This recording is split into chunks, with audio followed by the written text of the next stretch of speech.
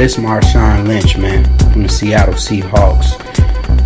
You listening to the Magnificent Vibes podcast, aka MVP. You know, that's what they known for. They known for talking about sports and music and all that other stuff, you know. Stuff that stimulates your mentals. It helps you get your bread. And it help you get this chicken. So, you know, with the Thea's face and stuff like that. So, I need to go ahead and listen to the whole entire episode and also listen to the music at the end of the show, because the music gonna help stimulate y'all minds and stimulate y'all mentals and help you get this bread and get this chicken. So go ahead, won't y'all do that? Listen to Magnificent Vibes podcast, and I'm about to be out the door. So, you know, y'all take it easy. Y'all be good. Get you some popcorn and listen to the show. Alright? Peace.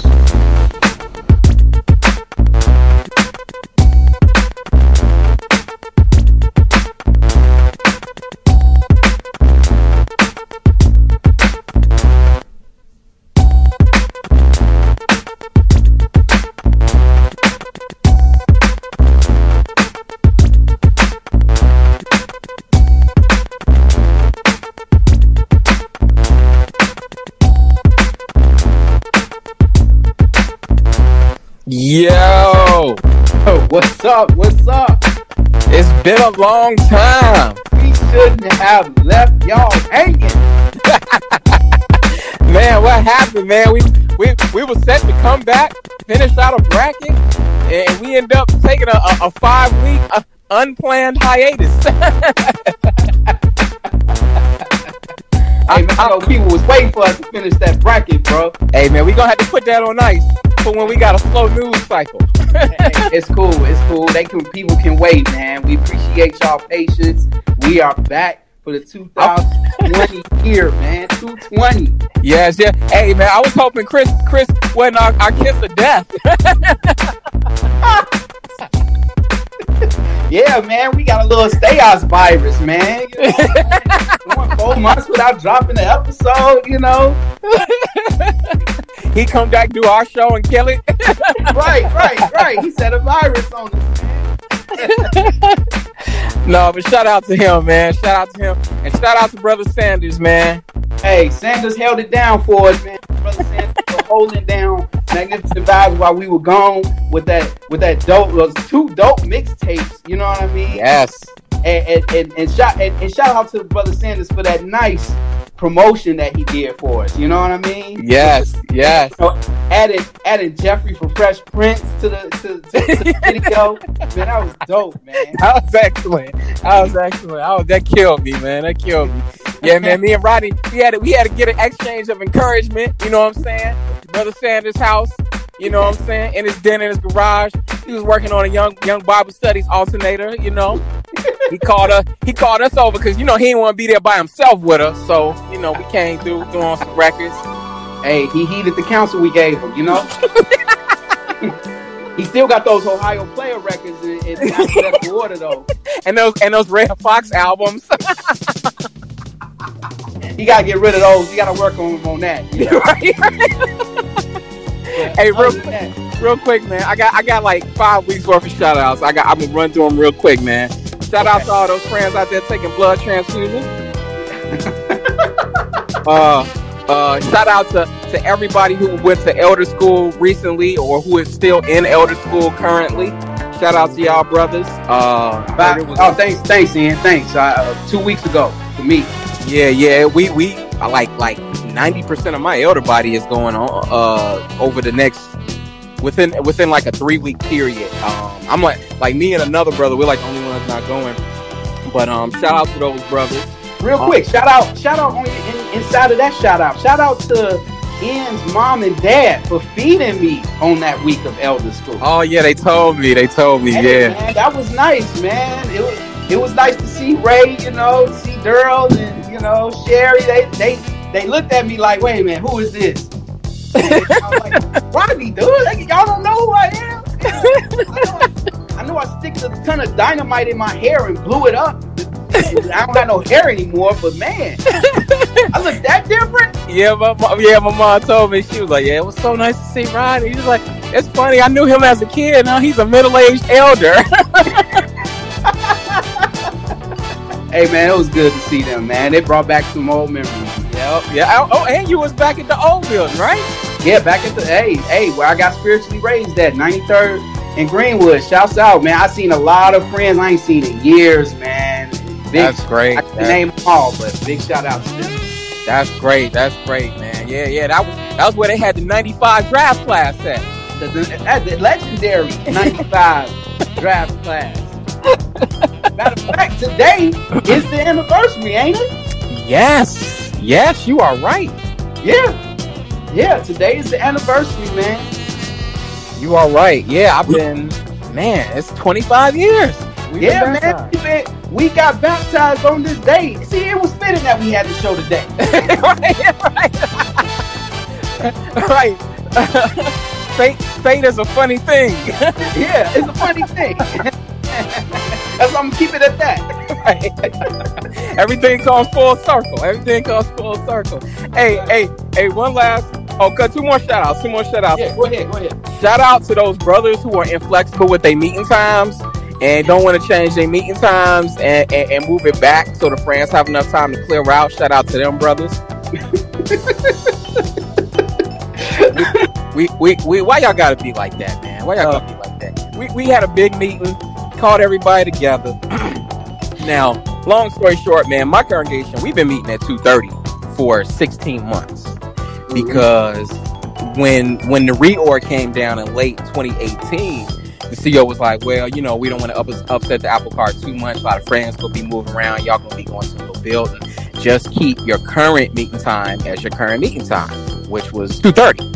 Right. So now 2:20 hits and you guys have to make the rotation. Right. So now we inherit the early slot. So it's up to us. Y'all want to do 9:30. We say, all right, we'll do 9:30. 9 o'clock is kind of early for our friends. We got a lot of friends. We got children.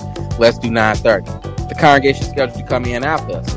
Oh, well, we was meeting at 11:45. We still want to meet at 11:45. No, you can't do that, man. Like that's not enough time for us to clear out.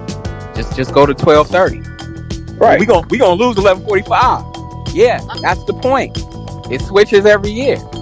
Well, our friends, yeah, your friends gonna have to adjust just like how our friends have adjusted. Oh well, can we do 12? No, I don't think that's enough time, brother. That only gives us 45 minutes to end our meeting and for y'all before y'all's meeting starts. Right. Well, we want to do 12. We want to get in and get out because we were at 11:45. And what's up with all this 11:45 nonsense? Like when did this start? See, that's why I'm glad I ain't on Sundays no more. I'm on Saturdays, baby. No, they ain't got to fight with no congregations, Oh, we got a 11:45 meeting on Saturday. Oh, wow. It's like, what difference does 15 minutes make? Just do it at 12. Long story short, they didn't want to go to 12:30. They wanted to come in at 12. Very first week. Our meeting runs long because, of course, our speaker didn't show up. So our meeting runs long. We don't even end our meeting till it was supposed to end at 11:15. We didn't even end until 11:40. So we're trying to rush up and get out of there because they're already filing in, standing at the door all angry and honking at our friends in the parking lot. We're trying to get out, but can't get out the parking lot because they're coming in so hard, jamming us up, and they don't want to wait. Sisters are coming in, taking stuff out of seats, putting wash towels in seats, reserving seats for people who ain't even in their car group or there yet. You know what I'm saying? Saying rude things to my wife. Come on, man. Y'all gotta do better. Man. We get it. Y'all want to come in for y'all meeting, but observe the rules of etiquette, man, and being polite. Right. But that's on them brothers, man. We told y'all 12 was too early. Now we jammed up. What you gonna do? We gotta have our meeting. We was here first. What do you want us to do? Just move it to 12:30, man. Yeah. 9:30, 12:30. Every hall has a 3-hour gap between you. Y'all on this, well, we want to get in and get out kick. What's that about? Yeah, I don't know what that is. Man, that's crazy. Man, be glad you in the suburbs, Rodney. Hey, man, I'm just glad I ain't got to rotate with no other congregation, man. We Saturday 10:30 ain't moved since. Oh, and shout out to anybody else who was up at 1:00 a.m. last night, like me, watching the Kansas versus Kansas State fight. Dude picked up a stool, didn't he? Dude, we gonna talk about that later. Yeah, man. I'm sure you got a lot of thoughts on that. I briefly saw some other stuff. So yeah, man. It's yeah. Oh man, I just got some breaking news from my job. Okay, somebody got removed as a manager. Okay, all right. Oh snap! Hey, live! It's breaking live on the show. It's breaking live on the show. Floyd's is under new management. This is real, raw, uncut TV right here. Not at my location though, at my wife's location. Ah, okay. That's still breaking news. I ain't really care for the chick, so. Ah, okay. Things work out. Yeah, it worked out real good. Real good. Might have to drop a dime on her. Oh, Floyd did drop a dime on it. Man, you know what? I got so many shout outs, but we'll be all day, man, if I get into it. So I'm gonna skip my shout outs real. I will say this though. I got one more shout out, man. And this kind of on a sad note, but man, this dude needs to get his life together, man. Shout out to Delonte West. Oh yeah, that was uncomfortable to watch. Man, that was tough. Man, dude. Did you see both videos? Yeah, man. People just filming him getting beat up. Yeah. I mean, dude was stomping him down. I'm like, what did he do to warrant this? Who knows, man? Who knows? I think LeBron injected him with some crazy juice or something after that, you know. Oh yeah. Life haven't been good for this dude since that whole.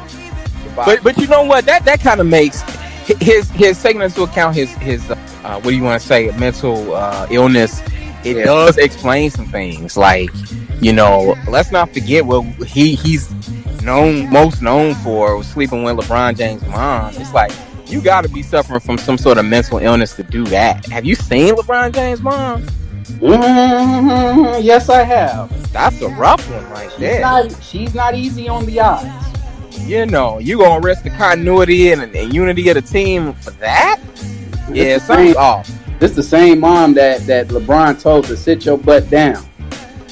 That's the edited version. Oh, I didn't know about that one. Oh, you don't remember that? When Paul Pierce got into it with LeBron and and mom, this was back when he was with his first stint with the Cavs. And I guess he had got a hard foul from Paul Pierce, and LeBron started mouthing off and everything. And you know, that's when the Celtics and Cavs rivalry was real intense.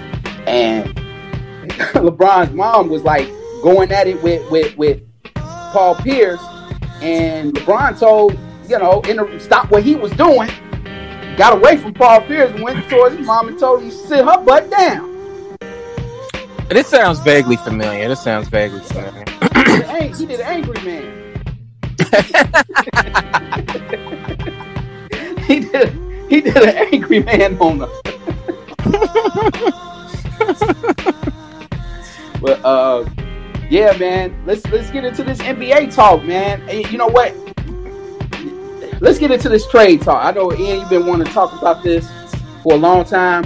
But a couple of trades just happened. I don't know if you're aware, Trevor Ariza is now a Portland Trailblazer. Which is a smart move for them. They need a very smart. Yeah, very smart. And Ken Bazemore, like, didn't he have like an inflated contract? Yeah. Talk about somebody that got he's a J.R. Smith award candidate. But I don't know if you heard about this other trade rumor that's happening, but I think it's, you know, if you're a team trying to basically get back into the playoff hunt or stay afloat with the Lakers and Clippers, Robert Covington is on the trading block. Yes, I'm going to get to him. Yeah, for the Timberwolves. And that's the one I know of. Do you know of any other trade rumors? There's quite a few. Most of which I'm gonna get to in my little segment on the most tradable and untradeable players. It's a lot of names being thrown out there, but it's just too many to run through. But I do want to address the most tradable players and the most untradeable players. Okay. But yeah, I'm keeping up with it for the most part. But yeah, go ahead. Lately I've been in football mode, so I haven't been really paying attention to what's been going on as far as trade rumors. Okay. So I'm not going to run. Like I said, I'm not going to run through all the names that are floating out there as far as trades.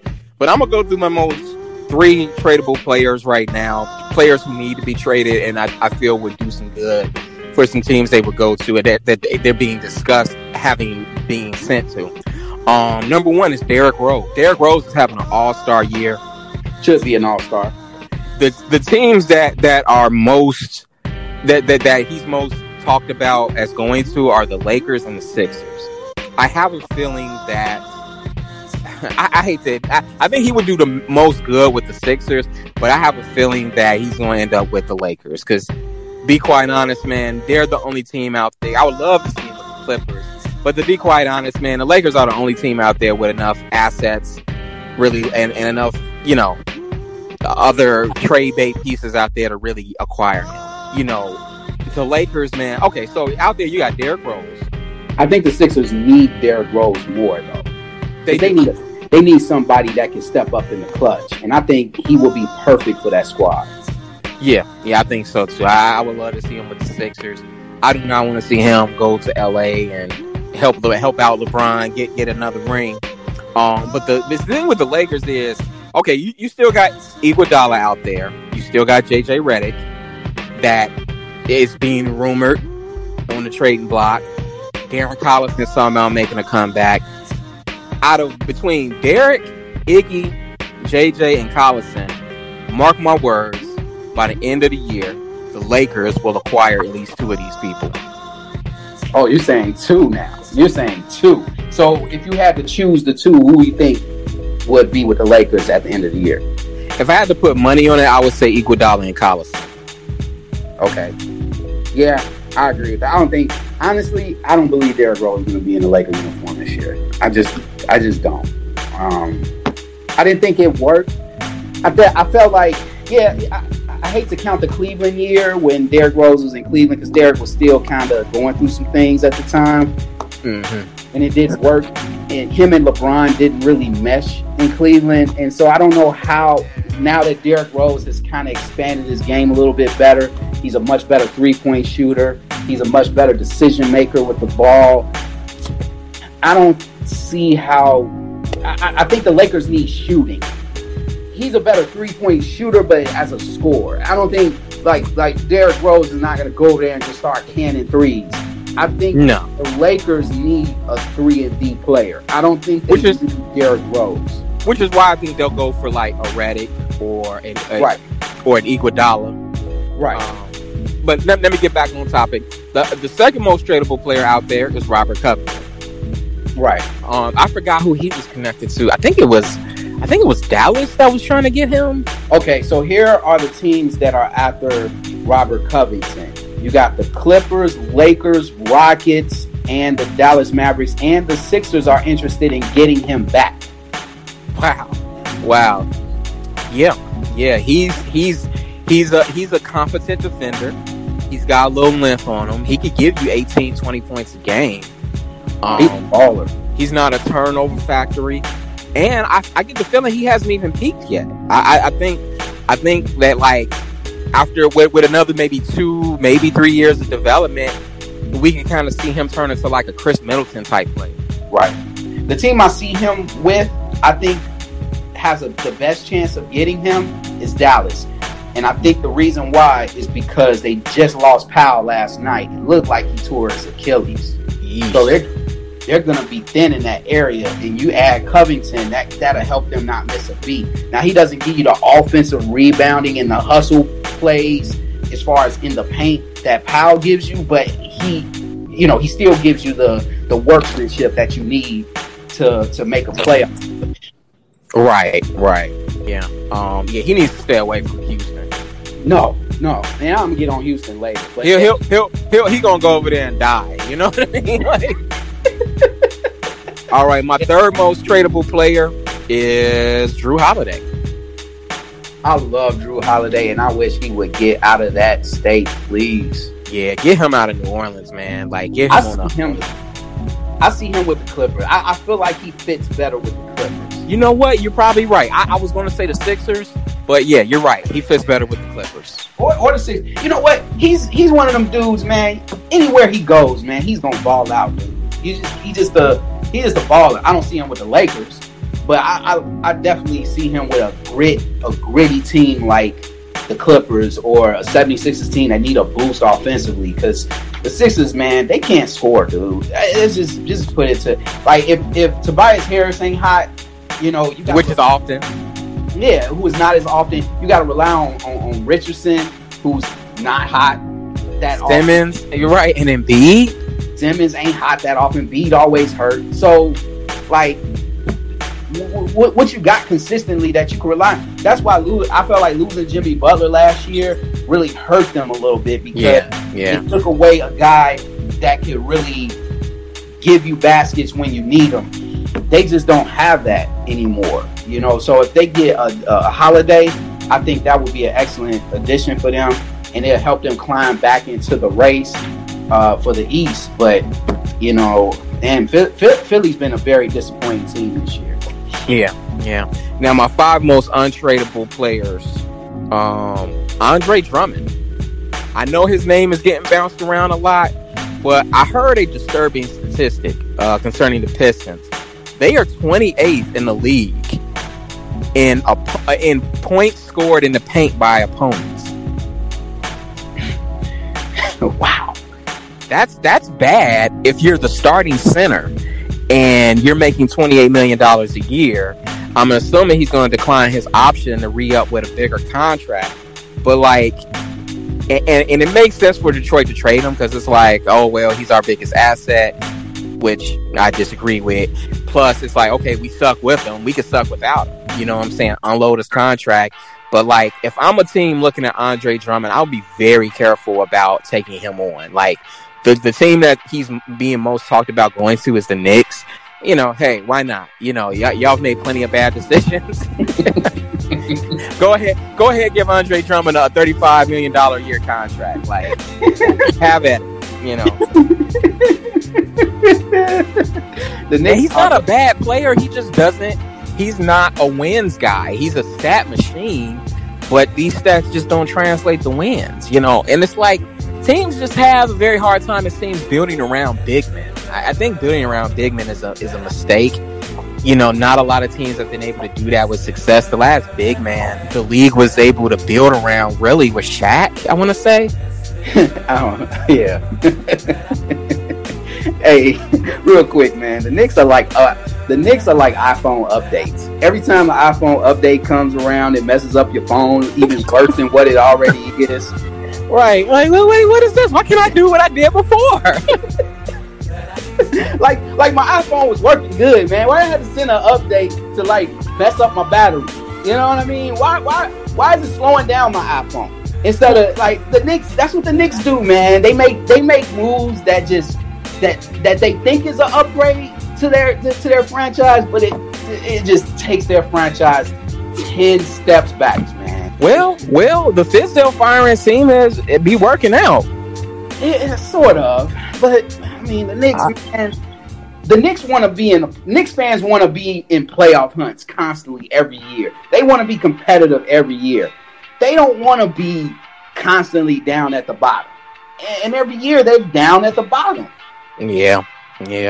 Let Andre Drummond go to them, man. And the other thing too with Andre Drummond, like, when you look at Detroit Pistons highlights, it's always Derrick Rose. Always. You don't never see highlights of DeAndre Drummond. Never. But moving right along, number 2 most untradeable players, Kevin Love, man. And I get it, he's unhappy with Cleveland, but it's like, dude, you really lack the self-awareness to realize that they brought you in as a draw to put butts in seats after LeBron left. How did you not know this? He's stuck there. He's stuck. There's nowhere he can go. He's making what is it, 28, 29 million a year? Yeah, ain't nobody taking that contract. And he's a glass man. Yeah, he's often injured. Like, they were talking about sending him to Portland. Man, Portland needs to stay away from Kevin Love, man. Like do not bring him on board. Like, trust me. All right, number 3, Harrison Barnes. He's kind of become an afterthought, man. Like, I like had to do research on like what team he was even with, because I'm like, man, I thought he was with Dallas. Okay, who's he with? Oh, he's with Sacramento. And it's like he's putting up 19 points per game, and you know, but he's making like 25 million a year, you know, which is a bit much for him. The thing that saves Harrison Barnes is his age. He's only 26 years old, so you know, once his contract comes off the books, maybe you could bring him onto another team at a cheaper rate that's more of a contender. But I wouldn't be surprised if he end up back in Golden State. Man, that might not be the bad move. I don't get these players who have a good situation and then like in their head they feel like, oh, I need my own team. I need to leave my own situation, and then you leave a good situation just to go into obscurity like he did. But yeah, I don't get that. Next one up is Reggie Jackson, Pistons. He's another one who I forgot even was still in the league. He's making $17 million a year. I hear they want to clear him off the books, but who would take on Reggie Jackson for $17 million a year? I don't know. That seems like a Chicago Bulls move, to be quite honest. Oh, the Bulls will do it. They need a point guard, and they'll look. They're division foe. You know, Bulls always look at division foes like that killed them in matchups, and they be like, oh yeah, let's get him. And they do it, you know. And Detroit does the same thing with our players. I mean, look at Ben Gordon, you know, Rip Hamilton, you know, those were terrible moves by both organizations. So I wouldn't be surprised if that happened. And then finally, my fifth, he should have been higher up on the list. The Bulls. I'm sorry, but go ahead. No, I get it. No, finally, my fifth, he probably should have been higher on the list. My fifth most untradeable player, Hassan Whiteside. The Trailblazers are talking about trading him, from what I heard or read. Yeah, I heard about that. That's a shame. But get this, he's got a 2-year contract, 2 years left on his contract. He's making $52.5 million a year. Nobody gonna take that. He's making $26 million a year. Hassan Whiteside, like that's worse than the Kent Bazemore deal. Yeah, it is. And I didn't know Hassan Whiteside was 29 years old. Like, I honestly thought he was like 24, 25 because of how immature he still acts. Oh, trust me, by All-Star break, when we have our mid-season awards, he's definitely a candidate for a J.R. Smith Award. Man, I did not know he was making. He had a 2-year, $52 million contract right now. Oh yeah, and he ain't getting no younger, man. He's about to be on the wrong side of 30. Yeah. Yeah. Good luck getting rid of him, Portland. Wow. All right, but that's it, man. I'm done. That's cool. So you heard it here first, here on Magnificent Vibes. The untradeable and tradable pieces. So be on the lookout for that come trade deadline. We look forward to the trade deadline. Is always exciting in February. It actually be more exciting than the All-Star Weekend itself. So look forward to that. Zion is back tonight. Yeah. I'm gonna just give my honest opinion on this. And Ray, you mentioned this. Doctor, wait a minute. Let me correct that. This is Dr. Shabazz was speaking. The prophet. Can't stop the prophet. Yes, said this last year during the NCAA tournament when Zion was making noise that he's going to have knee problems. He's going to have injury issues. Well, Summer League, he got drafted. Summer League, he got hurt. They sat him. Preseason, they played him too much, in my opinion. They played him too much. He got hurt again, couldn't walk. Was a report out there he had to learn how to walk again and all this other stuff. So and we didn't get a chance to talk about this because we was off for like a month and a half. But did you see the footage of Zion during his, trying to get back in shape and everything? Did you see those videos? No, man, I don't. I don't waste my time with Zion coverage. Bro, he looked like me and you out there. That's pretty bad. It's bad, dude. It's bad. I think that the Pelicans are making a huge mistake letting this man play this season. I felt like he should have sat out this whole entire season, get his body back in, lose some weight, get his body in order, get his knees right. I think he's going to get hurt again. You forgot, Rodney. He was hurt in high school, and he was also hurt at Duke. Yeah, he was. Yeah, he messed up his knee when he busted through a pair of Nikes. So, like, dude, I think he's going to get hurt again. I think the Pelicans are making an awful mistake by letting this man play. But, hey. It's a catch-22 with Zion, because part of his appeal and part of his hype is that he's so heavy and he's such a physical presence on the court. You can't really guard him. You can't really do anything with him. But at the same time, the weight is also working against him and working against his own body too. Right. So it's like a catch-22. And it's like, answer me this, like, because I haven't really gotten a real answer on this. What position is Zion going to play? I have no clue. Because I've heard they want to play him as center. I don't think that'll be a good idea. I don't think so either. Like, he's still only 6'6". Yeah. I mean, if they play in San Antonio tonight, so he's got to deal with the LaMarcus Aldridge, who shoots threes, mid-range jump shots, pump fake, goes to the basket. You think he's gonna be able to keep up with all of that? I doubt it. And LaMarcus Aldridge can't jump over a phone booth.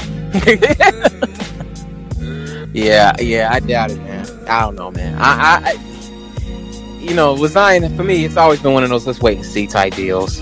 Yeah, we'll see.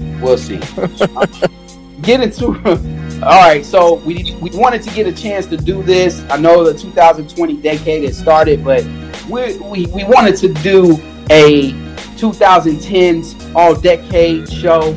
Basically, recap all in the best moments, the best plays, best playoff series, best players, lowlights of the 2020s, and best NBA Finals moments. I don't know if you got all of these down in, but I got some.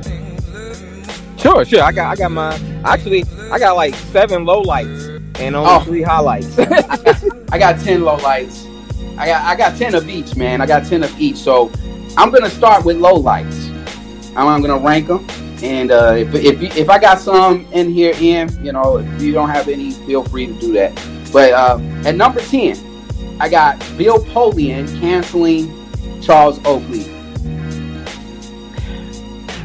This is what caused. I feel like the Knicks are still on that Charles Oakley curse ever since they escorted him out, and Charles Oakley almost beat up all the security guards in the process. He throw punches in bunches. Hey, I know. But have the Knicks organization been right ever since? No. Nope. At number 9, Daryl Morey versus Japan. You talked about it on Stay House episode. I really liked your input on that on the Stay House episode too. I was gonna say, you mean China? Oh, China. I'm sorry, China. I meant to say China. Don't confuse them, man. We gonna get canceled. My bad. Yeah, my bad, China. My bad, China. But yeah, Daryl Morey versus China. Everybody knows the story to that. I don't have to really dig deep into that. Go listen to the Stay House podcast. Ian has very great insight on that one. At number 8, low light, Linsanity.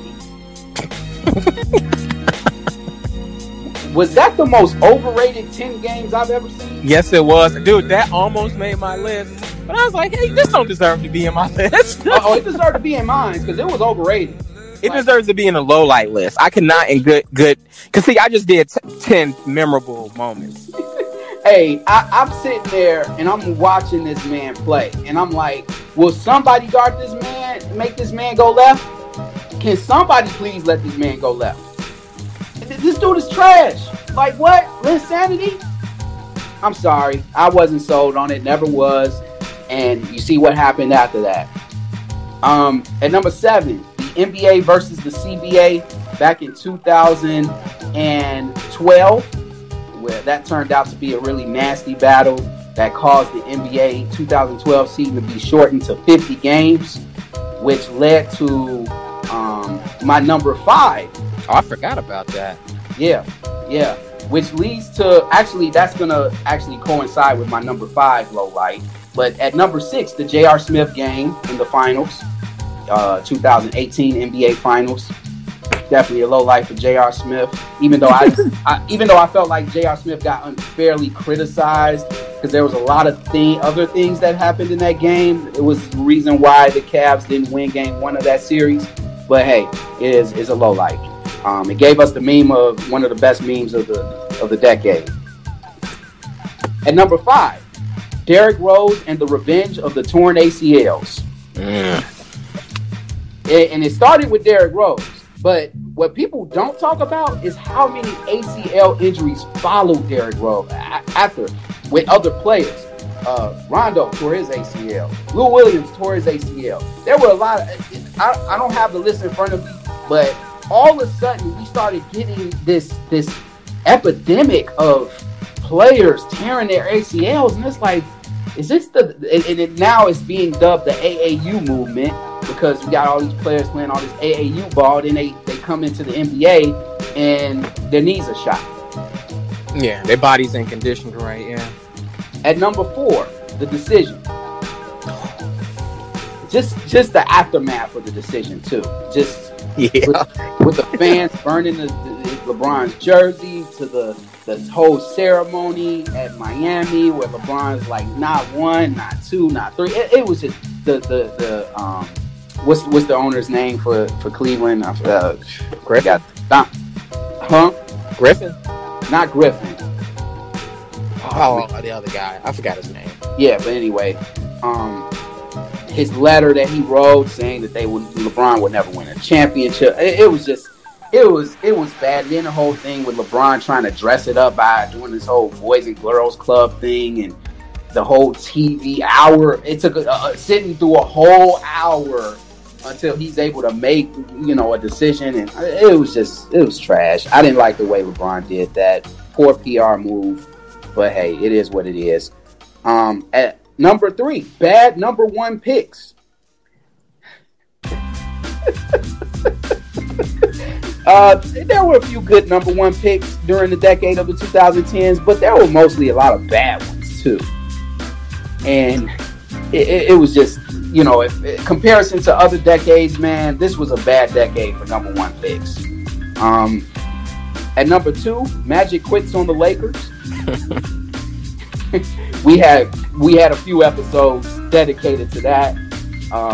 If you missed them, go backtrack, listen to our thoughts on that. And at number 1, Donald Sterling gets canceled by commissioner in the NBA, Adam Silver. Biggest low light of the 2010s, in my opinion. Yeah, that was a good one. Yeah. So I don't know if I took any of yours, but feel free. You took 5. You took 5. Yeah. What was your other 2? No, I said you took 5. Oh, I took 5. Okay, I got you. Yeah. So, do you want me to... You still got to get your highlights? Yeah, I got highlights. You want me to mention my highlights too? Yeah, go ahead and run the highlights. All right, so my highlights is the 2006 at number 10, 2016 dunk contest between Zach LaVine and Aaron Gordon. One of the best dunk contests I've seen since Vince Carter back in 2000. That totally surprised me, totally shocked me and everybody in the NBA world how great that dunk contest was. At number 9, JaVale McGee off Shaqtin' a Fool. Oh, I mean, that was a good one.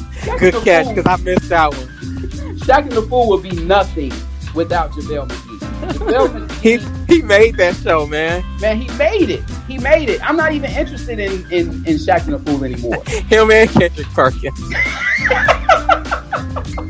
and Swaggy P. Oh yeah, but not as much as the other 2. Yeah, but Perkins was amazing. He's a legend. He's a Shaqtin' a Fool legend, man.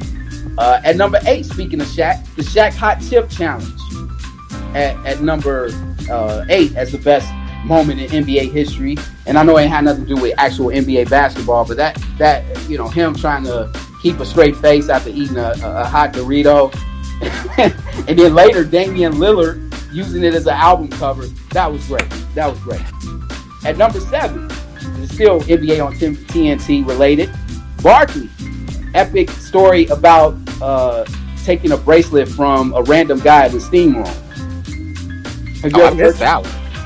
Dude, I'm sending you the link after this show. That was one of the best. Dude, Shaq was laughing so hard he had to get up from the podium. It was so bad. He spit his water out, dude. Oh, wow. At number 6, Shaq versus Damian Lillard. At number 5, Kevin Durant versus Russell Westbrook after KD left the OKC Thunder to join the Warriors and all that drama. I thought those were great moments to watch, especially during the ESPY Awards when Peyton Manning roasted both of them. Still classic to this day. At number 4, Kevin Durant versus the internet. Oh my God! I enjoy it. Going on. I remember. I just love it. Have you did you see the Kendrick Perkins? Did you hear about the Kendrick Perkins Kevin Durant back and forth? Yes, that was. Oh my God! Kendrick just escalated it, dude. You can't sleep at night. That is not something you say to a friend. No, it's not, dude. That's like, man, Kendrick, tell him how you really feel. He went nuclear, man. At number 3, Patrick Beverley versus Russell Westbrook. Always must-see TV. Always. Some of the best moments, man. Ever since Patrick Beverley injured Russell Westbrook in the playoffs, you know. That's going to carry on to the 20s. Yes. 20s. Dude, it's hilarious to watch, man. They always find a way to go at it. At number 2, Derrick Rose drops 50 after all the question marks about his career, resurrecting his career in Minnesota, dropping that 50 and giving that great interview at the end. Definitely a great, proud moment for me as a Chicagoan. And at number 1, you're going to love this one. At number 1, my number 1 moment of the 2010s is my boy, Lance Stevenson, blowing in LeBron James' ear. Yes. It's so appropriate to have a GOAT at the top of the list. It's so appropriate to have a GOAT. Like, it's used for everything. Everything. Like, and honestly, and if you go back and look at that series, go back and watch that series. Lance Stevenson performed very well. He did. What game was that? It maybe not have been the blowing game, but one of those games he held LeBron down to 6 points. Right. The blowing game he killed. And they won. They won that game. That's the thing that nobody talks about. And on top of that, that was the birth of Goose Egg Hibbert. Oh, yeah. Dude, had it not been for Roy Hibbert, Lance Stevenson would have a championship ring. Exactly. Not Lance Stevenson. Larry Bird made one of the worst decisions that a general manager / president of basketball operations could have made. And that is getting rid of Lance Stevenson the following season. Yep. It was his fault that they lost to the Heat that year. When Roy Hibbert, who's 7 foot, 3? Can't even grab a rebound, can't even block a shot, can't even score a basket, can't even get to the free throw line. I'm sorry. I'm sorry, dude. But go ahead, man. All right, man. So I simplified mine, man. I just did 10 most memorable moments of the past decade. Like I said, you mentioned 5 of them already. Number 10 was D Rose's injury. It altered the talent balance in the Eastern and Western Conference. It basically paved the way for LeBron to go to the finals every year after that. That was just a terrible, terrible low light of the 20 teens. Derrick Rose is his career is one of the biggest what ifs, ever. In sports, not just basketball. It's comparable to Bo Jackson. Yeah. Number 9, Curry's 2 MVPs. One of those being the first unanimous MVP. Very noteworthy. Number 8, Charles Oakley getting kicked out of the Garden. Like, why they have to do my mans like that? All over ego, man. Oh, you don't do that to an OG. No. That's why New York will never be anything. So they come to terms with that. Number 7, the J.R. Smith play. Yeah. Hennessy Smith. You know, just the memes and the gifts that came out of that. The look on his face, like with his eyes squinted. I thought we was up. Number 6, the Donald Sterling firing. That was a turning point for the league. That was a watershed moment because that really highlighted the difference between the NBA and the NFL.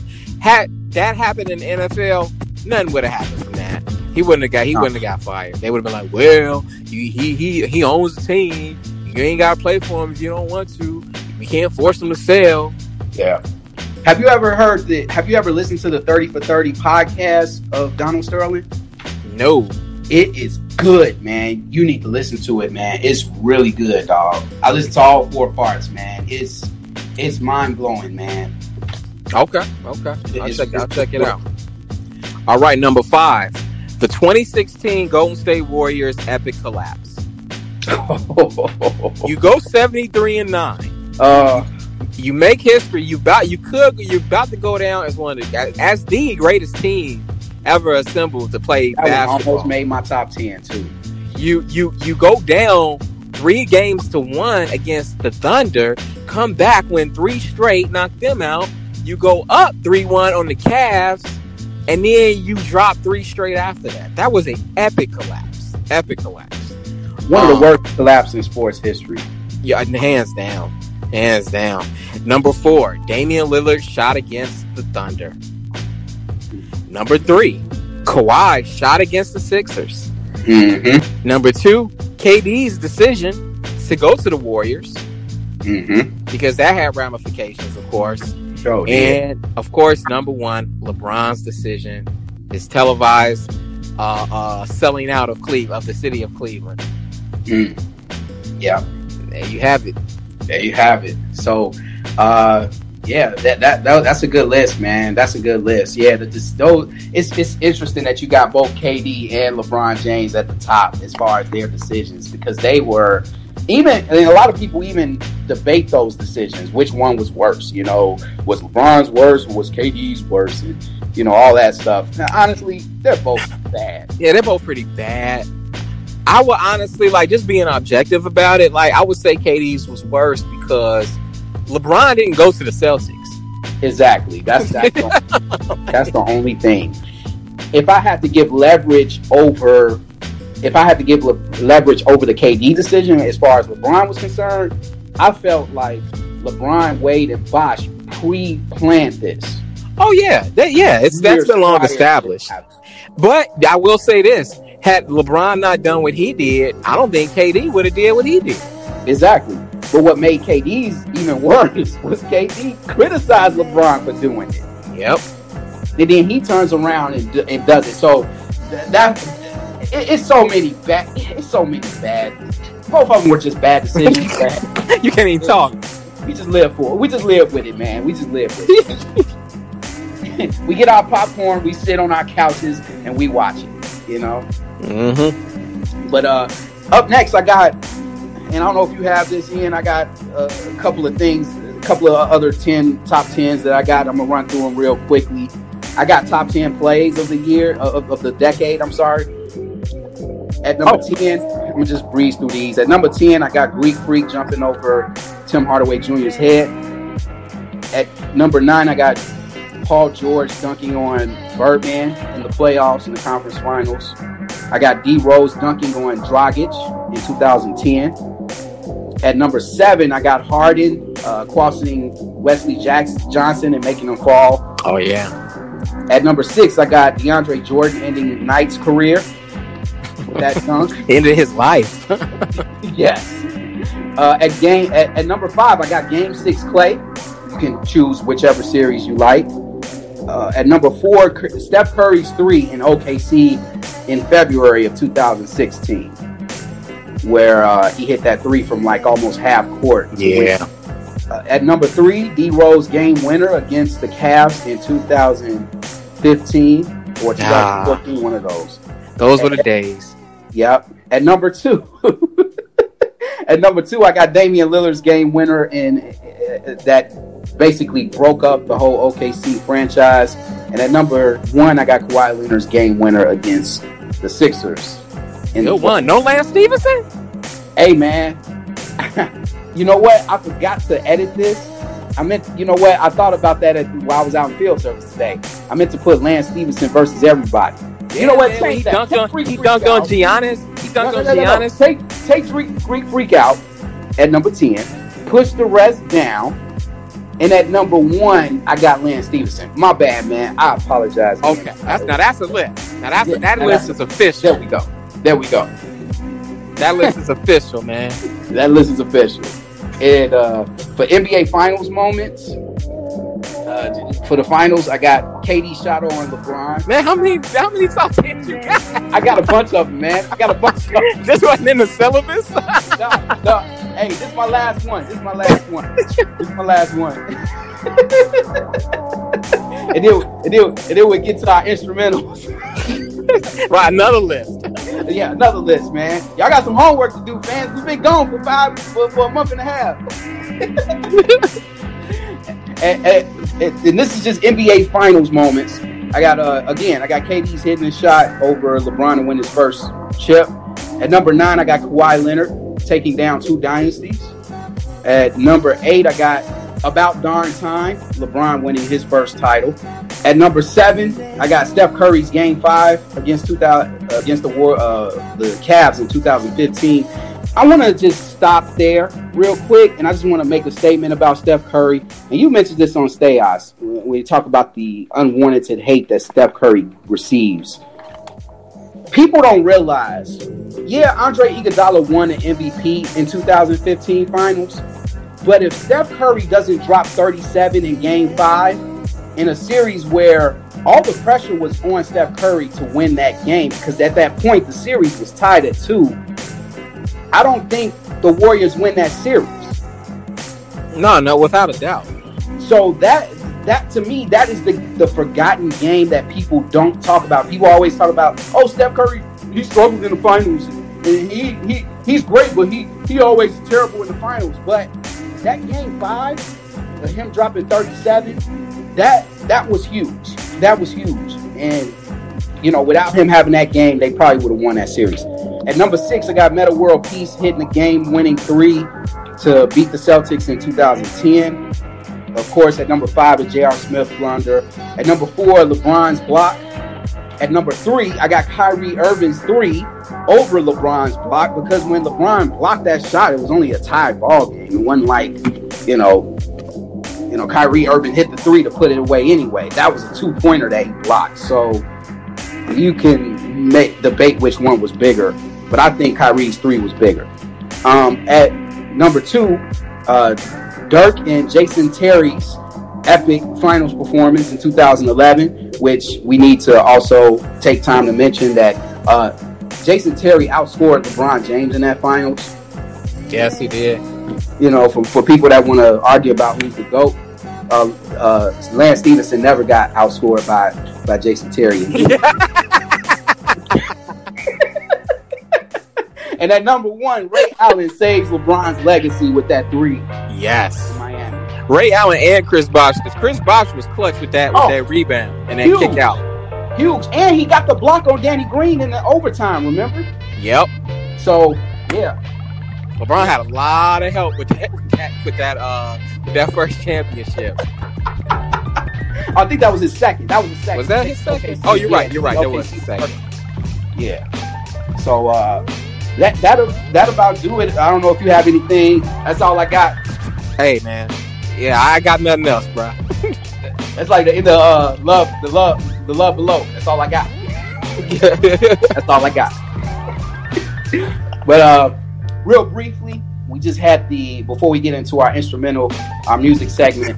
Real briefly, just wanted to get your picks for the for the Super Bowl, man. Who you got winning the Super Bowl this year? Well, I originally had, before the games, I originally had Kansas City and Green Bay. Now it's Kansas City and San Fran. I mean, I get it.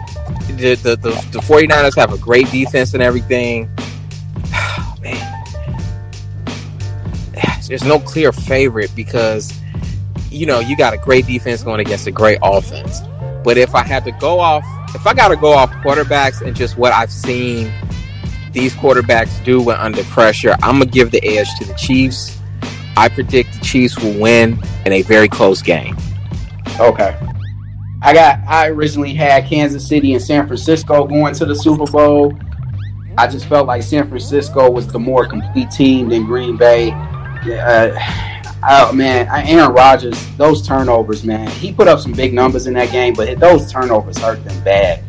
And like but San Francisco, I feel like if Kansas City can stop a freight train in Derrick Henry, I think they should be able to, you know, even though San Francisco do a lot of misdirection run plays and they use their wide receivers in the run game too, I think that Kansas City is going to be able to figure it out after 2 weeks. And hey, man, Andy Reid's got to really, really come up with some good plays. Yeah, oh yeah, he does. Because there were several moments during that Tennessee game where I'm like, all right, man, Tennessee, man, y'all haven't really lost this game yet. You know, I don't know if they got cold because of the weather, but like, it took a while before it was like, okay, this is clearly gonna go Kansas City's way. Right. Yeah, Tennessee got off to a real good start. It looked like Tennessee was gonna I knew Kansas City was gonna come back, but I think it was gonna be a little bit closer. And then Tennessee just, I don't know what happened, man. They just got a brain fart, man. I think they honestly got cold. Yeah, dude. I think the weather was a big factor.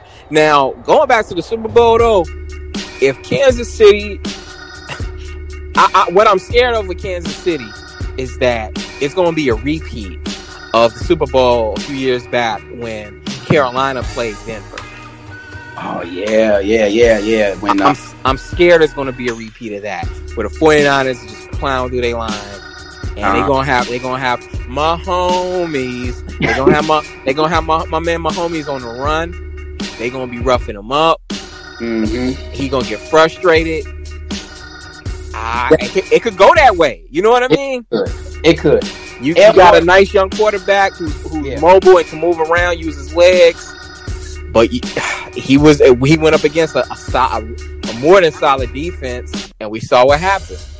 And also, don't forget the other Super Bowl with Denver and the Seahawks when, you know, Peyton Manning had that high-powered offense going up against the Legion of Boom, and man, that game was over before it started. Yeah, the Legion of Boom dominated them. Yeah, Denver didn't even score until like the third quarter or something like that. Yep. So yeah, I'm hoping that doesn't happen. The only difference between those two games and this game is that Peyton Manning was the quarterback of Denver when Carolina lost to them. Russell Wilson was the quarterback when Seattle beat the Broncos. San Francisco got Jimmy G, the adult film star. Jimmy G. I don't know, man. I don't trust Jimmy G, man. I just don't. I don't either. I definitely trust Mahomes more. But we'll see, man. Like, don't count out that defense. Yeah, I love their defense. I love Bosa. Like, they got a real good defense. Richard Sherman is back in the... Yeah, so... And he don't forget, man, he should have 2 Super Bowl rings, and he don't. Yeah, he got cheated out of one by his coach. But we ain't gonna get into all of that. That's another story for another day. I don't want to talk about that team anymore. And I'm not talking about the Seahawks. I'm talking about that other team that's not in the playoffs right now.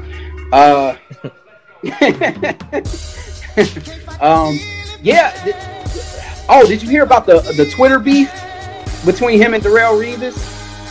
I heard something about it, man, but I wasn't really interested. Yeah, it was whack, but, you know, it is what it is. Before we go into our music table discussion, let's pause for a commercial break, shall we? Yes, sir. We'll be right back. Wherever there's a fool, there's always a flirt. Whenever there is school, there'll always be homework. Whenever there's a beat, there's always a drum. Whenever there's fun, there's always Coca-Cola.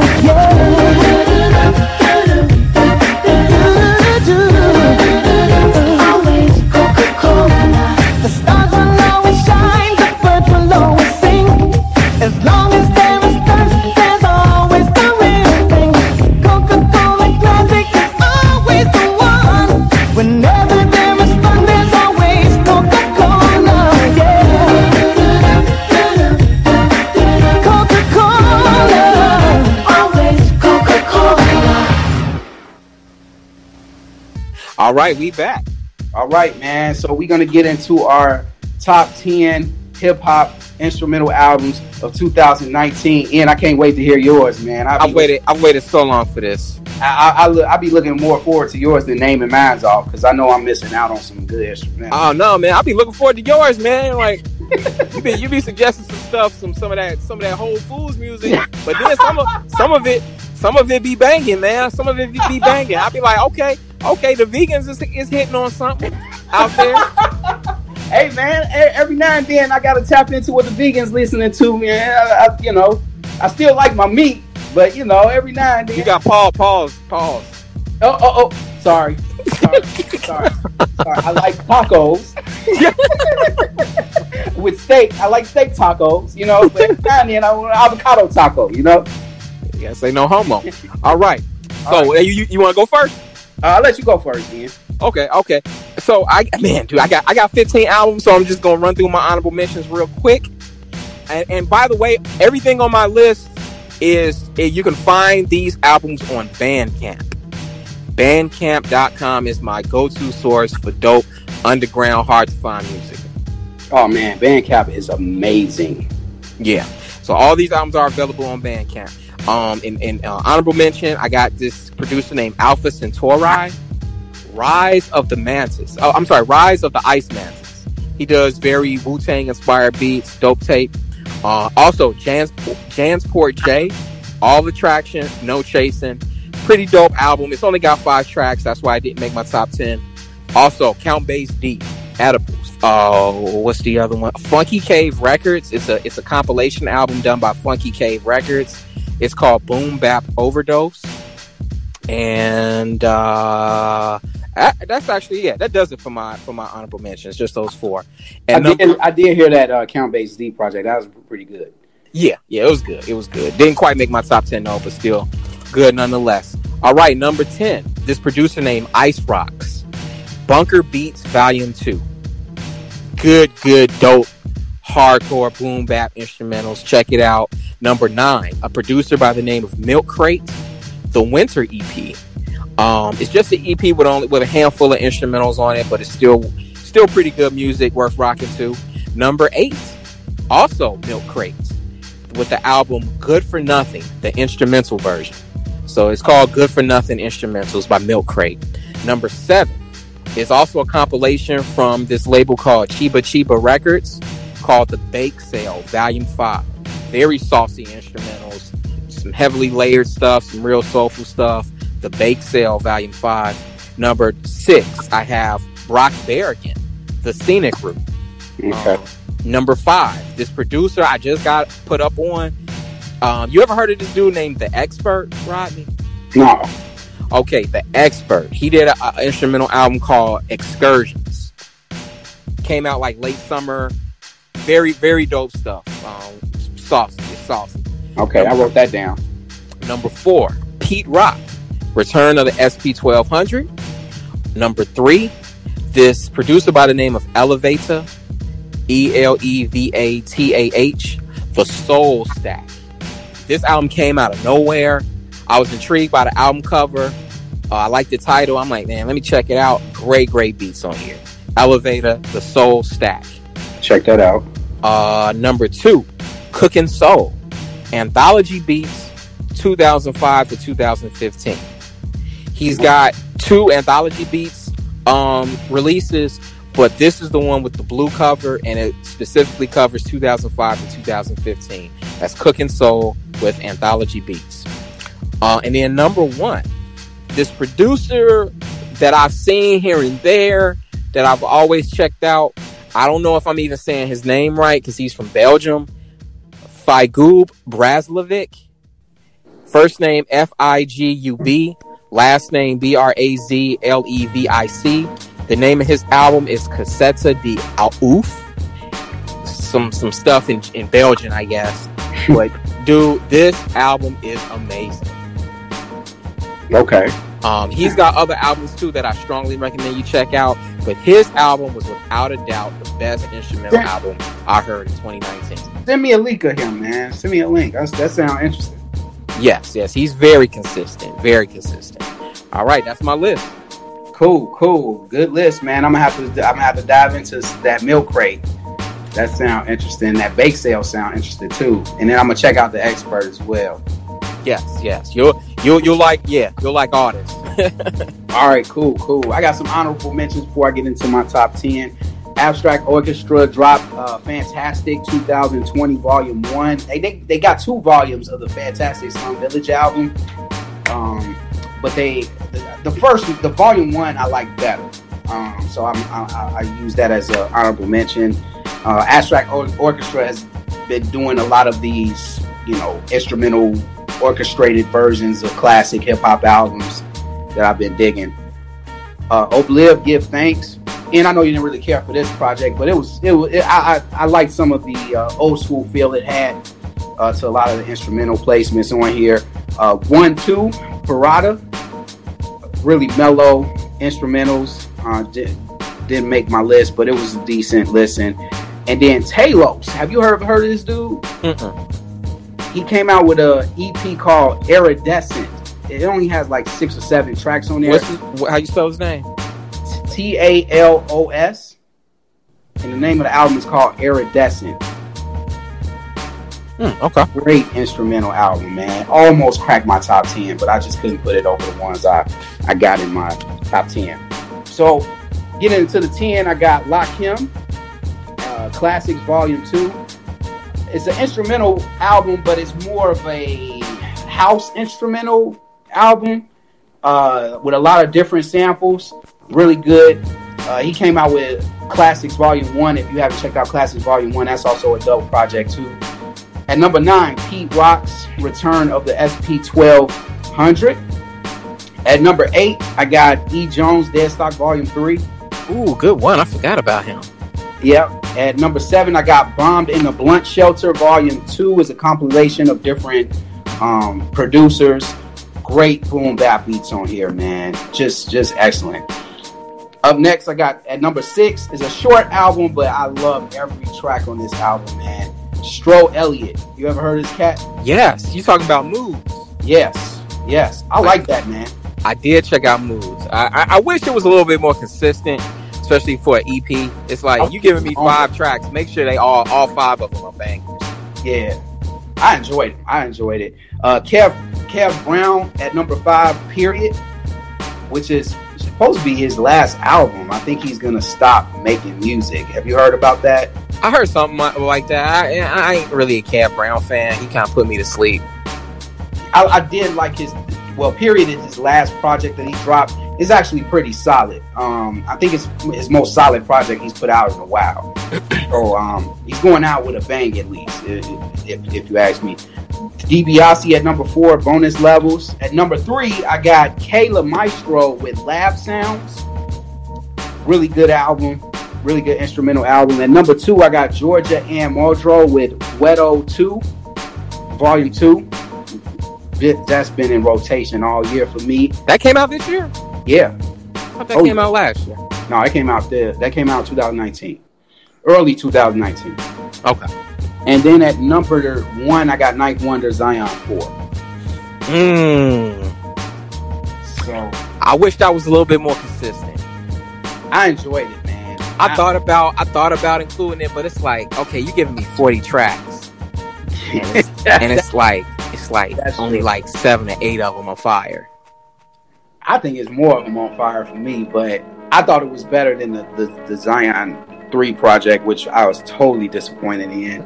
Thought it was a waste of time. But Zion 4, to me, I think is one of his most solid projects. I think for me, I went into it with low expectations, but the more when I was listening to it, I was like, oh, okay, you know, and I was getting ready to listen to something else, but then I was like, all right, let me hear one more beat, and then I'm like, oh, I'm into that, you know. So I thought it was pretty dope. But Yeah, I'm surprised you didn't have Brock Berrigan on your list. I enjoy, you know what? That's what I meant to put in my honorable mention when you had mentioned Brock Berrigan. I did like that project. I wasn't wild about it, but it was nice. I enjoyed it. Cool. Yeah, nice list, man. I wrote all these down, man. I'm gonna definitely check them out. Hey, man, we ever gonna get to our serial dead space? Yeah, man, let's go. I've been waiting for this, man. I've been waiting. Let's go. We got time. I know, man. Like we keep having to put it off. I'm like, man, when we gonna get to these cereals, man? Hey, man. Hey, let's get it, because we got some awards to give out. All right. So for my favorite cereals, I did it this way. I did my starting line. Okay. All right. So these cereals are in my starting lineup. I need a box of them in the crib. At least one box of these in the crib at all times. I got Honeycomb. I love Honeycomb. My wife really loves Honeycomb. She's gonna be happy to hear this. Honeycomb is a highly slept on cereal, and it actually fills you up. Mm-hmm. And the boxes be like mad big. Yeah, and cheap. Yeah. Number 4, I got Honey Bunches of Oats. Okay. It tastes good and it's good for you. Number 3, I got Honey Nut Cheerios. I think you're starting to see a theme with me, honey. You like Pooh Bear, huh? Yeah, pretty much. Number 2, I got Graham O's. Graham O's is a cereal you can only find at Target for some odd reason. I remember you've been raving about this cereal for the longest, man. Man, dude, it's the Popeye's chicken sandwich of cereals. And number 1, I got Corn Pops. Corn. I never was a fan of Corn Pops.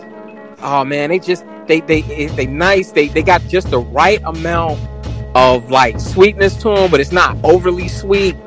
Don't let them get stale though, because they get stale, it's like biting down on styrofoam. But like, man, that's my top 5. Okay, got you. What's the worst cereal you ever had? Oh man, hands down, it's two. Like, Grape Nuts. Ugh. Grape Nuts. And you probably never even heard this other cereal. It existed only in my household growing up, man. You ever seen this cereal called Kashi? Ugh, no, it sounds disgusting. It's spelled Kashi. It's basically Sugar Smacks with all the sugar, sweetness, and delicious flavor taken out. Ugh. My father used to buy it because they were like a great source of fiber or something. And like, man, like, and I thought they were gonna taste like Sugar Smacks because of how they look. I pour myself up a big ball of them, dip my spoon in, get a big old spoonful. I bite down on that mess too. Oh, I almost threw up, man, because you know my father's real health conscious and all of that, man. Yeah, it's called Kashi. It's the worst thing ever, man. And shredded wheat, man. I hated shredded wheat. It's like just a big chunk of just whatever, and you gotta break it up in the bowl. Oh no! And you put it in the milk, and you have to break it up with your spoon. It's like, what is this? Work. That's too much work, man. I'm in bacon. And anything in a bag, man. Anything in a bag is like dog food. Oh yeah. I didn't even put it in a box. Yeah, man, that's trash. So, with that said, overrated cereal. What would you say is labeled as overrated? Man, I don't get the hype of Frosted Flakes. I know you too well, Ian. I knew you was gonna say Frosted Flakes. I just don't get it, man. It's not even real sugar they put on them. It tastes like they put Splenda on them or something, man. It's like they don't taste right, and they just flakes, man. It's like I'd rather just get some corn flakes and cut up some bananas and some strawberries and throw that in there than eat Frosted Flakes. Yeah. I love Frosted Flakes. Favorite. It's not my number one favorite, but yeah, you know what? Frosted Flakes is that to get by cereal. Like it's like, oh, I ran out. Get by on what though? Like what? Why does that cereal exist? So Frosted Flakes is like the last choice. No, never that. Ugh. Hey, you know what? There's so many other good cereals out there before I get to Frosted Flakes. That is true. Frosted Flakes is definitely not the best cereal out there. I got full disclosure. I've never been a huge fan of cereal. Period. Like, really? No. I always grew up making cookies, breakfast. Every now and then I would eat cereal. You know, my sister was more of a big cereal person than I was. But if I was to eat cereal, it definitely would. I like honeycomb. I like, Cinnamon Toast Crunch. It's pretty good. Apple Jacks. Yes, Apple Jacks. That's good. That's my sixth man right there, Apple Jacks. You know what I used to eat a lot back in the day and that's my grandma, because I was over my grandma's house and she had nothing to cook except that plain Special K, which is the worst cereal ever, and Kix. And I'm like, oh, okay, I guess I eat Kix. And it's not bad. I mean, it's just Kix is like plain potato chips. plain packet. It's some chips you got when you would go to the Jay's factory as a kid. Yeah. Hey, you want some chips? Yeah, take a bag of chips. Dude, yeah. A whole bag for me? Yeah. Oh, Mom, this place is so cool. Right. And every time you drive past, you're like, oh, Mom, can we go to the Jay's factory? No, we're going to eat. Right. We got time to stop there. How your grandma take you? Dude, man, no, man, I'm good. But yeah, I've never been a big cereal guy, man. I eat it, but it's like. Man, so what's the nastiest cereal you done had? Oh, the nastiest. I'm gonna tell you an overrated cereal. Wheaties. Yes, Wheaties was terrible. Wheaties was disgusting. Wheaties was terrible. I thought it was something. I thought it was the best. Back in the day when you had Michael Jordan talking about some, you better eat your Wheaties. Right. Talking about some, you better eat your Wheaties. Wayne Gretzky talking about some, you better eat your Wheaties. Man, that was the best campaign Wheaties could have had. Because there was no way you were getting kids to eat that. Man, dude, I'm sitting there like, oh, I could be a good basketball player if I eat Wheaties. So I pressured my mom into buying Wheaties and everything. And my mom bought Wheaties, and it's expensive too. It's mad expensive. Now, why is Wheaties expensive? Dude, it is, man. Growing up, like now that I shop and go grocery shopping, I see why my mom fought me on buying Wheaties, because it's expensive. It's expensive, and then you get man. I got the Wheaties, man. I'm like, oh man, I'm gonna be hooping after this. Nah,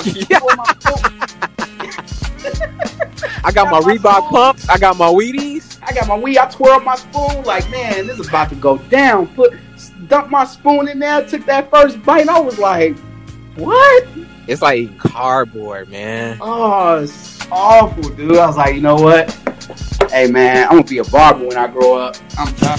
Throw that junk straight in the trash. Wheaties was, I concur, man. Wheaties was terrible.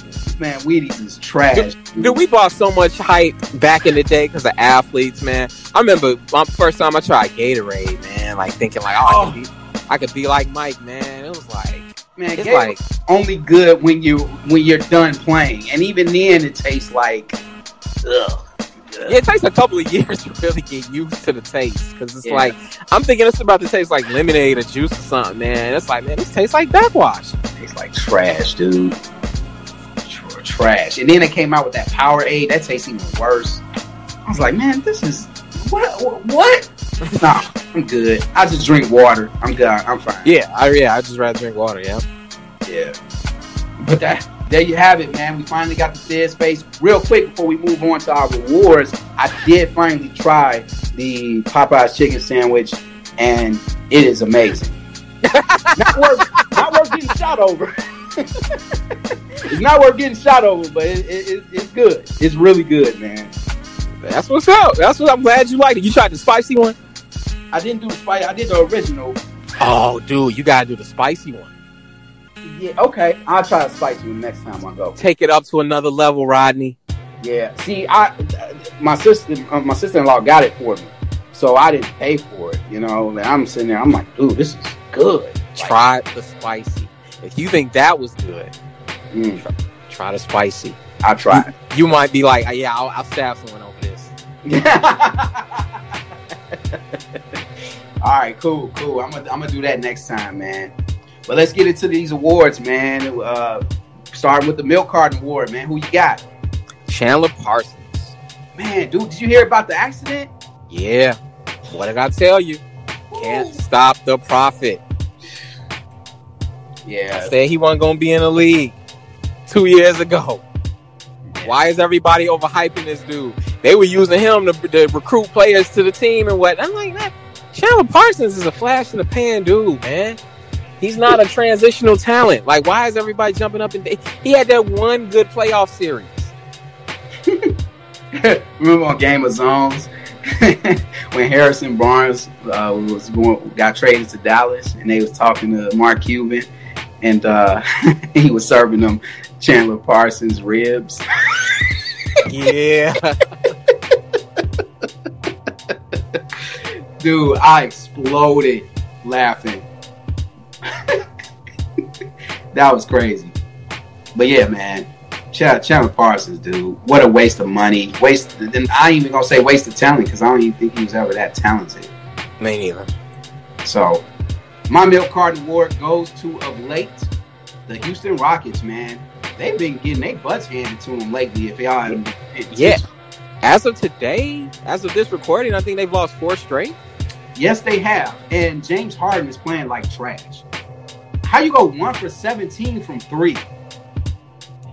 Hey, man, it's James Harden, man. Like, you know, he's done this before. He's just gone cold like that before. We didn't talk about Russell Westbrook, but, like, he's another one who falls into that tradable category. But, you know, I don't know. I wouldn't be surprised if we see him not finish with the Houston Rockets this year. And can we give props to the OKC Thunder? And we've made a lot of predictions. Some bad, some good, but none of us saw OKC in the playoff hunt. Man, dude, like I was dead wrong about them. They need to just make a go with Paul George. Like, I'm not Paul George, Chris Paul. Yeah. You know what would be perfect? It's not going to work out this way because the seeds ain't going to fall this way, I doubt. But it would be great if we got a Houston OKC series in the first round. Because OKC would probably win. They would. And it would be sweet revenge for Chris Paul. Sweet revenge. He already got a kick out of winning that game the other night. I don't know if you saw him showboat. Oh, yeah. Hey, say what you want about Chris Paul. You can love him, you can hate him. But, hey, man, the man, everywhere he goes, man, the team's finding a way to win, man. They might not win championships, but they in the mix all the time. Yep. So, shouts out to OKC. You played yourself award. Mines go to the Houston Astros and everyone involved in this whole videotaping, sign stealing scandal, dude. That situation is so nasty. I've been following this story for the last week, man, and it is criminal what these dudes did to win those games. They went James Bond with they mess, man. man, Mission Impossible. I mean, they wearing buzzers. You got Jose Altuve talking about some don't rip my jersey off or the buzzer gonna pop out. Like, what? Like, these dudes were kind of genius, but of course you had a whistleblower. You had a Henry Hill. You know what I mean? Somebody had to snitch. You had a Tekashi 6ix9ine. You had a Tekashi 6ix9ine. Like, man, and dude, it's horrible, man. 3 coaches then lost their jobs. Like Adrian Beltran, or was it? Is it? Am I right? Adrian Beltran, whatever his name. No, he was with the Mets. right? He was supposed to coach the Mets, but he played. Carlos Beltran played for the Astros that year. They won a championship. He was supposed to be the manager of the New York Mets, but he ended up getting fired before he even got started because of this whole thing. Because of his involvement with the recording and stealing signs. So, man, and then did you see the video footage of I saw this one skit of a video footage where the Houston Astros was playing the White Sox, and the pitcher for the White Sox had noticed that he kept hearing a banging of the garbage can every time he threw a changeup. And he ended up calling the catcher up and conversating with him like, hey, man, let's change some things up because I think they know what we're about to throw. Wow. Dude, it's crazy, dude. Crazy. It was a regular season game against the White Sox, dude. It was crazy, man. So, yeah. You played yourself, Houston. You played yourself, Kyrie Irving. I knew it was coming. First with the comment about, yeah, you know, it's pretty glaring. Our what we need to be a championship team, but you know, we just need one more piece or two more pieces to go with myself and KD and this guy and that guy. And he proceeds to name 4 more people on the team and leaves out the other 2/3 of the team. So now they all looking at him like, oh, really? Like, so we trade bait. Yeah, that was terrible. Then he has to walk it back and has enough nerve to get aggressive about it. You know what I mean? Like, oh, y'all need to stay out of our locker room. It's like, no, you didn't put us into it. You let us know how you felt about these guys. They chopped liver to you. All in your eyes, you just need KD and you and a couple other people and these other pieces. It's like, guess what, dude? They made the playoffs without y'all. Y'all were the pieces. Right. You just don't get it, do you, Kyrie? And then when people criticize you, they criticize Dr. Martin Luther King. Oh my God, dude! Why you got to say man? that? Come on, dude. I know you weren't comparing yourself to King, but that's what people are gonna say. You're evoking somebody great to make yourself look better. And I'm gonna put on my prophet hat too, because the year that he got traded, and what he begged for a trade, got traded to Boston, and he had that press conference. I said it right after the press conference. This was the conclusion that I drew from that interview of that introduction to the Boston Celtics. I said, Kyrie Irving think he Jesus. Oh, wow. He Jesus. He really thinks he's like Christ. Honestly, I think Kyrie Irving is agnostic. I think he believes that he is the higher source of creation. I don't know if he's that. I don't know if I take it there, but I do believe he believes in some sort of form of Hotep mumbo jumbo. Like, just visualize everything in your mind positively, and it'll work out. Like, that's what I do think. It's like, dude, we're gonna talk about you when your team's win percentage is better without you. We're going to talk about you. When your plus minus is -29 when you're on the court, we're going to talk about you. When you say, yeah, these people need to be on the team next year, but I'm not going to mention nobody else. Yeah, we're going to talk about you. Yeah. When you go to Boston and you flame out in a perfect turnkey situation, we're going to talk about you. Yeah. When Kemba Walker is constantly putting up a really good game in Boston, we're going to talk about you. So, dude, get over yourself. But I got to move on. We got to move on. Essence of Otis Award. I'm sorry. I'm spraying it on Kyrie Irving. Nobody came to see you, man. Ain't nobody coming to see you. Ain't nobody coming to see the Brooklyn Nets. Dude, your teammates ain't coming to see you. And then my next, I'm spraying this on 2 people. Darrelle Revis, shut up, dude. You're at the crib. You know, Richard Sherman's a great player. You don't need to be criticizing a dude that's only because he's only playing one side of the field. If he's good at it, that means that's good game planning. You know what I mean? Like, why are you sitting on a couch trying to criticize this dude? Y'all both got rings. You know, get over yourself. Get over yourself, dude. Like, you won the ring with the Patriots. You're at the crib chilling. Just watch football and enjoy it, man. You don't need to be all critical. Man, that's just the oldest, man. Any NBA player doing the video bomb during the post game interviews on another player. I'm doing Chris Bosh stuff. Yeah, man, I'm getting so tired of that. And it was lame when Chris Bosh was doing it. Yeah. Man, stop doing that, y'all. If I see y'all doing that, I'm gonna punch you in your face if I see you in the streets. With your goofy self, like doing interview bombs, man. Get out of here with that. Ain't nobody coming to see you. So we got come on down. We got fresh African oil sticks available for all three of you. Well, two for Kyrie, one for Kyrie Irving, one for Darrelle Revis, and the rest of the NBA players involved in this nonsense that goes on at the games. Cuddy Award.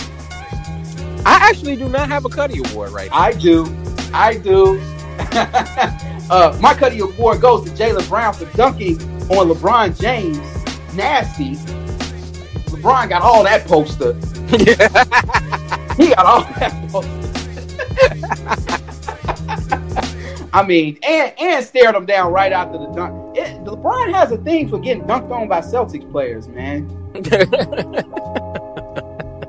It is first, Jason Tatum, and now Jaylen Brown gets you. Like, man, LeBron, you need to cool it out, dude. You're not a shot blocker, so you do the chase. You got the chase down, block down, pack, but you can't block people head up, dude. That's just not gonna happen. Jonathan Brogdon got him 1 year on a reverse dunk. Like, dude, you can't.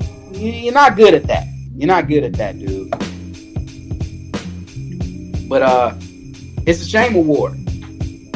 Man, it's a shame what happened to DeSosa at Kansas State.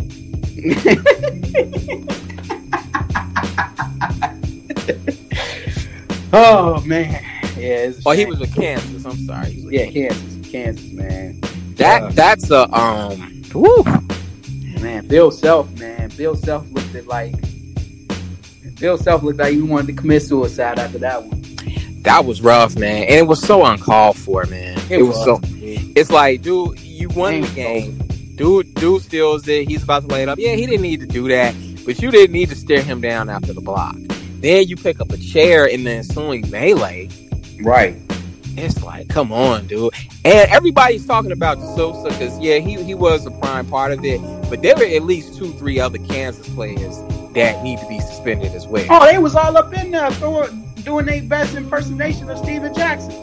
They was stumping down whoever was on the ground, man. Yeah. That was inexcusable, man. And people are like, yeah, well, you gotta remember they college kids, this and that. I'm like, yeah, I get all that. I've made unwise decisions. I've beat people up. I've had to put the paws on clowns before, but that was just the stakes are so high because now it's spilling into the audience. It's in the disabled section. It's all types of innocent bystanders around, and you just persistent. You know what I mean? Like, know when the fight is over, man. Yeah, know when the fight is over. Just leave it alone, man. Yeah, crazy, man. It's also a shame what happened to the Packers and the Titans over the weekend, man. Shouts out to, Aaron Rodgers, another great season, but unfortunately the Packers are out of there. Titans, my apologies, Larry, if you listen to the podcast. And then also, again, it's a shame what happened. It's a shame what happened to Delonte West, man. Get your life together, man. Get your life together, because it ain't looking good. It ain't looking good at all. Some of these witnesses need to bump into him during street work while he out begging for money or something. Try to reach him. Hey, man, maybe Darren Collison could talk to him. Somebody, because it's a wrap for that dude, man. At the direction he going. But that ends our awards, man. Real quick before we close out the show, you got any hidden vibes you want to share with the fans in? Oh yes, man. This project, this mashup project I've been checking out called Shades of Black. the Mad Star album. It's a compilation of like Mos Def and Talib Kweli on top of Madlib instrumentals. I did check that out. Yeah, it's fire. I like it. Yeah, I thoroughly enjoyed it. Nice little change up. I also got a album from, it just got released in 2019, but stumbled across it last week, man, and I've been vibing off this. It's this cat named Ash Walker. You ever heard of him? No. Yeah, Jamaican cat, but it's not Jamaican music. It's real. It's similar to, his style remind me of T3 Corporation a little bit, but he can actually sing, you know. But it's a combination of vocals and instrumentals. Oh, okay. Oh man, it's called Aquamarine. Came out last year of 2019. Came out in July actually. It's only 39 minutes, short album, but it's got about 12 tracks on here. That's really good, man. So check it out whenever you get a chance. Okay, for sure. And that wraps up our show, man. Hey, we're gonna try to do more episodes. We gotta finish this bracket soon. Yeah, we gotta get Chris back on the show. Yes, definitely. But thank you, Ian, for taking time this Wednesday for, doing the podcast, doing the show. And hey, stay tuned for more episodes, man. We got All-Star Weekend coming up. We got Super Bowl coming up. So be looking forward to some more episodes. Don't forget to check out our last year's episode, but with the Super Bowl party commandments. Yes. Revert back to that. Definitely. All those who are having Super Bowl parties this year, be good to check that out. Also, check out the beats at the end too of the show. That doesn't stop. And again, if you haven't listened to the Brother Sanders mix, I need you to do yourself a favor and listen to those mixes. Absolutely. Fire. There's fire right there. Definitely. Also, for a future idea, I'm working on some things for a future episode, but I'm trying to get Cuddy on the show. Trying to get an interview with Cuddy on the show. So, hey, he's a hard man to get a hold of. Hey, you're a hard man. He's a busy man, But one day I'm going to get him on the episode, man. You might have to find him in Juanita's house. Yeah, man. Might have to. Juanita got to be, what, 50 now? 50, 60. Yeah, 60. That was in the 70s, right? Yeah. 60 years old at this point, 70 years old. So, we'll see. But that's it, man. Also, tune in to Vibes and stuff as well. Yes. We're going to be back soon. All right, y'all. Well, with that said, I got to go cut these heads. And, I know Ian got to do some other stuff. Yeah, I'm out here in the streets moving and shaking. Yeah, that's right. We'll see you on the next one. All right. Peace. All the old paintings on the tomb, they do the sand dance, don't you know? If they move too quick, they're falling down like a domino. All the bars are men by the Nile, they got the money on a bed. Gold crocodiles, they snap their teeth on your cigarette. Foreign types with the hookah pipe say,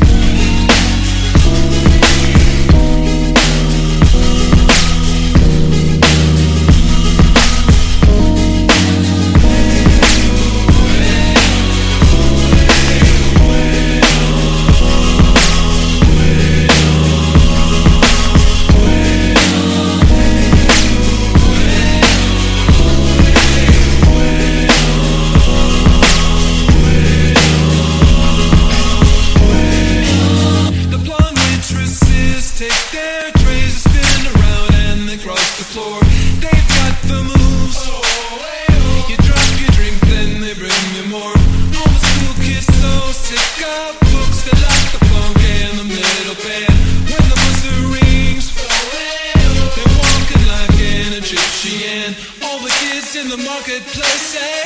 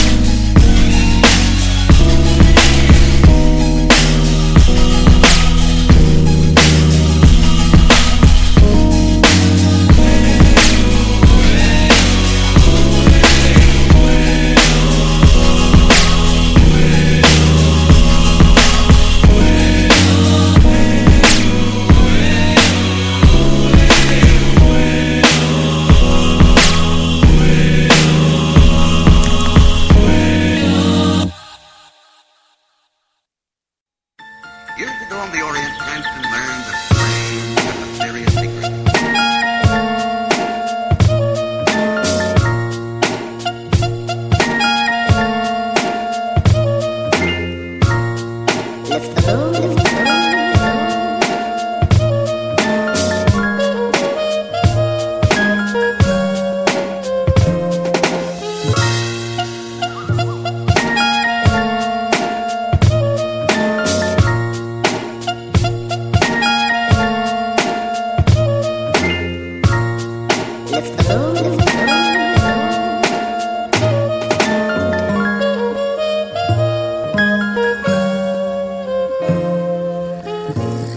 Left alone from your heart,